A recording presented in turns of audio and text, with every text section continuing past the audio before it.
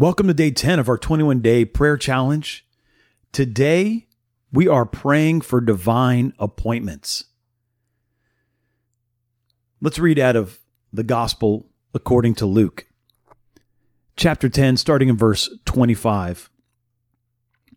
On one occasion, an expert in the law stood up to test Jesus. "Teacher," he said, "what must I do to inherit eternal life?" "What is written in the law?" he replied. "How do you read it?" He answered, "Love the Lord your God with all your heart, with all your soul, and all your strength, and with all your mind, and love your neighbor as yourself." "You have answered correctly," Jesus replied. "Do this and you will live." But he wanted to justify himself, so he asked Jesus, "And who is my neighbor?"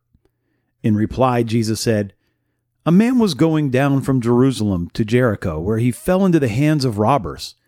They stripped him of his clothes, beat him, and went away, leaving him half dead. A priest happened to be going down the same road, and when he saw the man, he passed by on the other side. So too a Levite, when he came to the place and saw him, passed by on the other side. But a Samaritan, as he traveled, came where the man was, and when he saw him, he took pity on him. He went to him and bandaged his wounds, and pouring oil and wine. Then he put the man on his own donkey, took him to an inn, and took care of him. The next day, he took out 2 silver coins and gave them to the innkeeper. 'Look after him,' he said, 'and when I return, I will reimburse you for any extra expense you may have.' Which of these do you think was a neighbor to the man who fell into the hands of robbers?" The expert in the law replied, "The one who had mercy on him." Jesus told him, "Go and do likewise." Today, ask God to make you aware of those that you pass as you are on the way to whatever you might be doing. Ask God to make you okay with interruptions from your personal life. Ask God to help you care about those that are in need and that you would never avoid them. Let's pray the Lord's Prayer.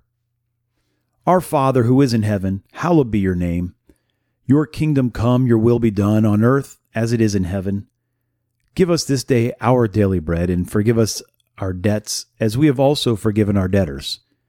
And don't lead us into temptation, but deliver us from evil, for yours is the kingdom and the power and the glory forever.